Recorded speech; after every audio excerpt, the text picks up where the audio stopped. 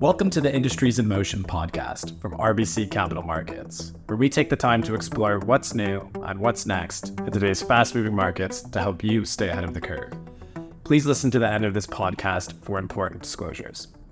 My name's Peter Dawkins, and I'm the product manager here in London, UK for RBC Capital Markets. And I'm delighted to be joined today by Victoria McCulloch, who leads coverage of our energy services team here in UK, but based in Edinburgh. And today we're going to be talking about something I think that's very topical, very interesting, which is carbon capture. So thank you very much for your time today, Victoria. Thank you for joining us. Thanks very much, Peter. And so I know the focus of the conversation will probably be more around the regulations and some really important updates. But maybe we can level set and just do a high-level discussion quickly of, what is carbon capture technology and maybe where we are today with that technology. So as a research team, we tend to look at industrial carbon capture. There's, that's ultimately looking at the process that's most applicable to the companies we cover.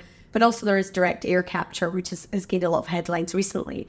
I think, you talked about technology and it's important to maybe start there. So the process is called, they use carbon capture, and they use an amine technology in order to attract the CO2 from the emissions and trap the extractor from the amine solution, and then that's used to be in transportation and storage for permanent sequestration of the emissions.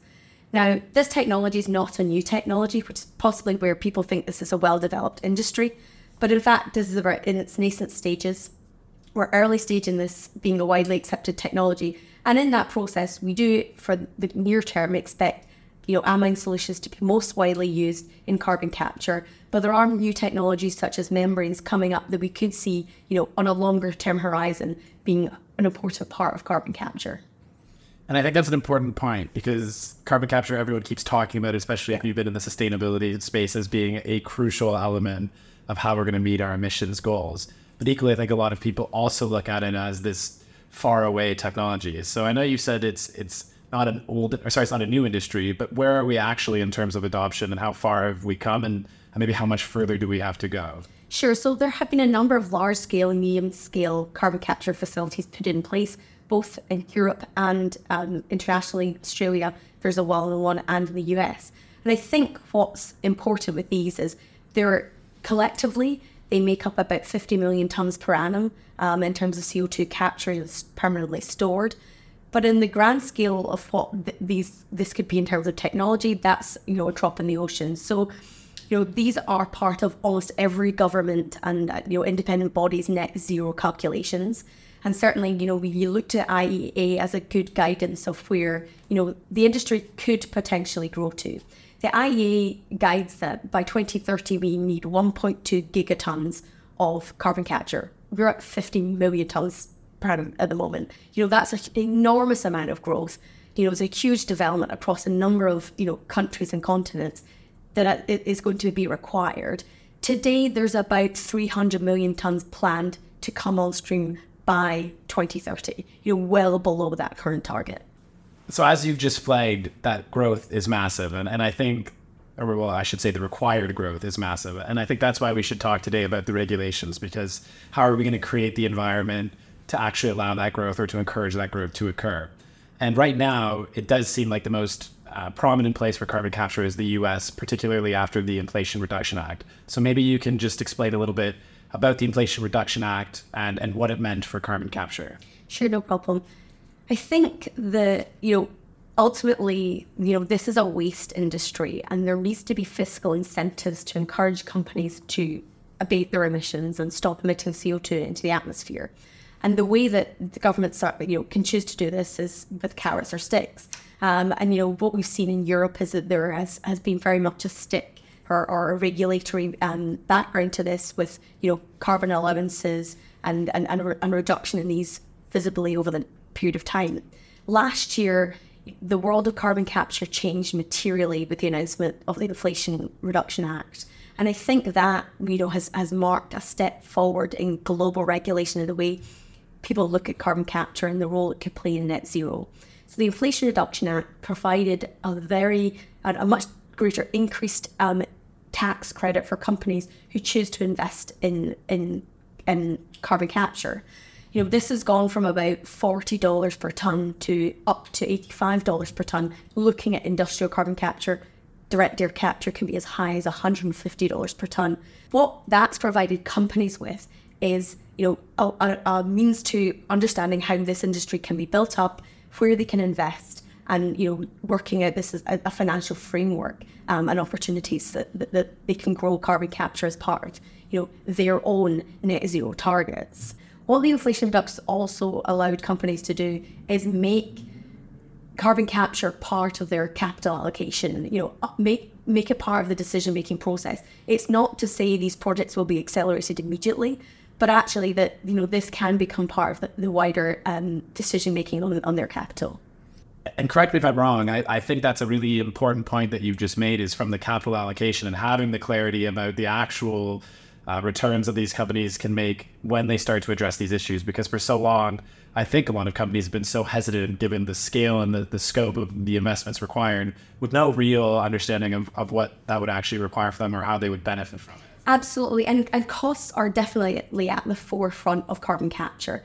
We've seen costs come down materially. These have been in excess of multiple $100s per tonne for capture. I do think that the industry has done a really good job in terms of improving cost control, increasing efficiencies. That has been worked on, and the $85 per tonne is certainly moving towards more commercial levels where, I don't think this will be an industry that makes high rates of return. It is a waste industry. It's likely to follow utility style margins, but actually understanding that, how that industry can be built up is an important first step.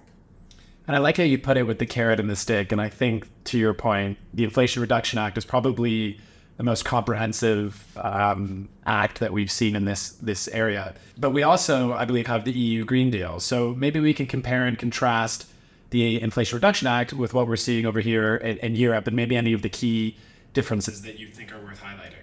Sure. I think it's worth pointing out that Europe was certainly ahead of the US prior to the Inflation Reduction Act being announced. There are a number of facilities coming on in the next 80 to 24 months in Europe, or shorter periods probably than that, as few as 3 to 5 months actually. We're going to see more projects in Europe come on stream in CCS, which have been invested in, dating prior to the Inflation Reduction Act.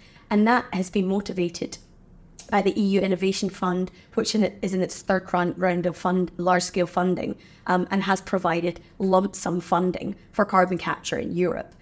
So, as I said, they use a carrot and stick method, the combination in Europe, and that is through carbon credits, which limit emissions for companies, and also through funding through these innovation deal awards to companies. The difficulty is that the Inflation Reduction Act has provided such a blanket funding for carbon capture generally across the US and for all companies that the EU now needs to find a way to remain competitive with the US, to retain, global capital, global, IQ on carbon capture, and keep people's attention.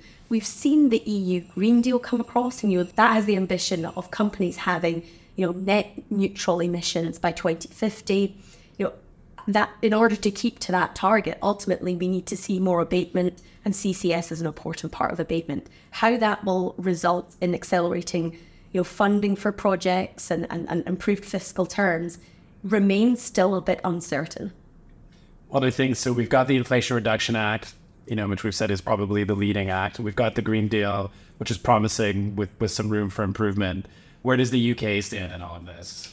Sure. So the UK has made some big announcements on carbon capture, and I think that certainly, has attracted some headlines and a lot of talking points. What we've seen is the UK has announced £20 billion to be, put towards CCS in order to help the country reach net zero. And that is a huge amount of money, and it is, made a clear path that it wants to achieve this through industrial clusters.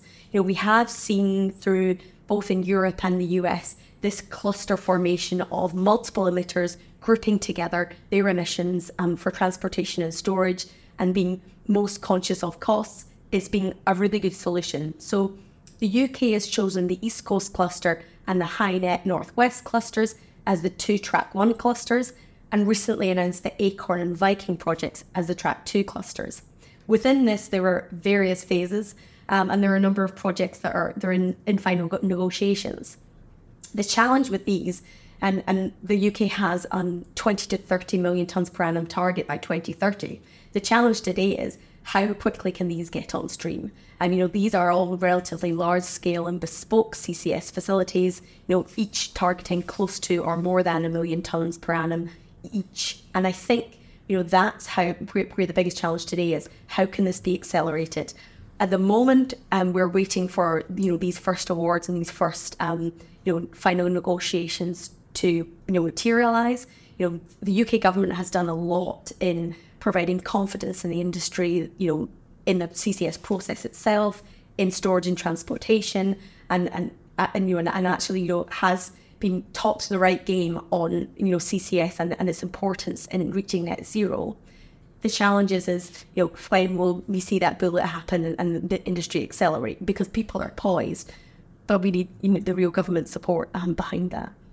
And I think that's probably something that's true for all the countries we've spoken about today. And I think 2030 is not so far away, and then a lot feels like it has to happen and will happen over the next few years. So I think it'll be a very exciting time, and hopefully we do see that growth rapidly accelerate in the UK.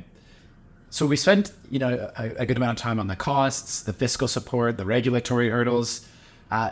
This is going to be a very dynamic environment, and a lot of change is going to happen. What other challenges are there to carbon capture growing the way that it needs to grow for us to meet our emissions goals? Sure, we're seeing a lot of challenges across the industry, and from everything from the cost of construction, the cost of this technology, to the fiscal support from governments. That cost structure makes up a huge part of the discussion on CCS at the moment. What we're also seeing is transportation and storage is a very key area. Next year, we'll see the Northern Lights project in Norway be the first injection facility opened in Europe. But what we're seeing in the US, interestingly, is the use of Class 2 and Class 6 wells is becoming quite a debated and a topical issue. So Class 6 wells are for permanent sequestration of CO2. Class 2 wells are for enhanced oil recovery in oil fields. And, there's a permitting issue with Class 6 wells. These take much longer due to the longer permitting processes. And these are typically awarded by the US Environmental Protection Agency. Class 2 wells are typically state governed, and these permits are awarded on a much quicker basis. So what we've seen is some of the energy companies are actually in quite strong positions to accelerate CCS projects if they can get the economics to work, and inject these in Class 2 opportunities where it's permitted. So, permitting, and transportation and storage and the building up of that industry in support of the actual capture is as topical an issue. Getting the economics to work here is a little bit more straightforward in terms of, tolling is familiar in the US, and we've seen certainly there's precedent in Europe also for shipping CO2, as we've seen boats be commissioned for the Northern Lights project. So, they've made a lot of strides in transportation and storage, but that can also be an area where there are some hurdles. I think today's been a really great discussion around, the basics of carbon capture, but importantly, all of the regulatory change and how fast things are moving, encouragingly, but also in reality, how much more we have to do to get to where we need to be. And I think at the end of this discussion, we've really covered a few other important topics that I think would be worth exploring in greater depth. And so I really hope that we can get you on again and we can have another deep dive into carbon capture and hopefully talk a bit more about how we're addressing some of those other challenges. But thank you very much for your time today, and we appreciate you joining us. Thanks very much, Peter. Really good to join you, and there's certainly lots still to talk about in carbon capture. Thank you very much for joining us today and for listening to the Industries in Motion podcast. We appreciate your viewership and listenership. And as always, if you have any comments, feedback, or questions, please don't hesitate to reach out. Thank you very much.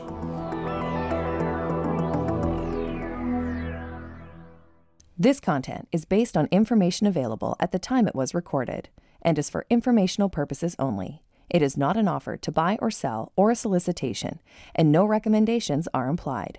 It is outside the scope of this communication to consider whether it is suitable for you and your financial objectives.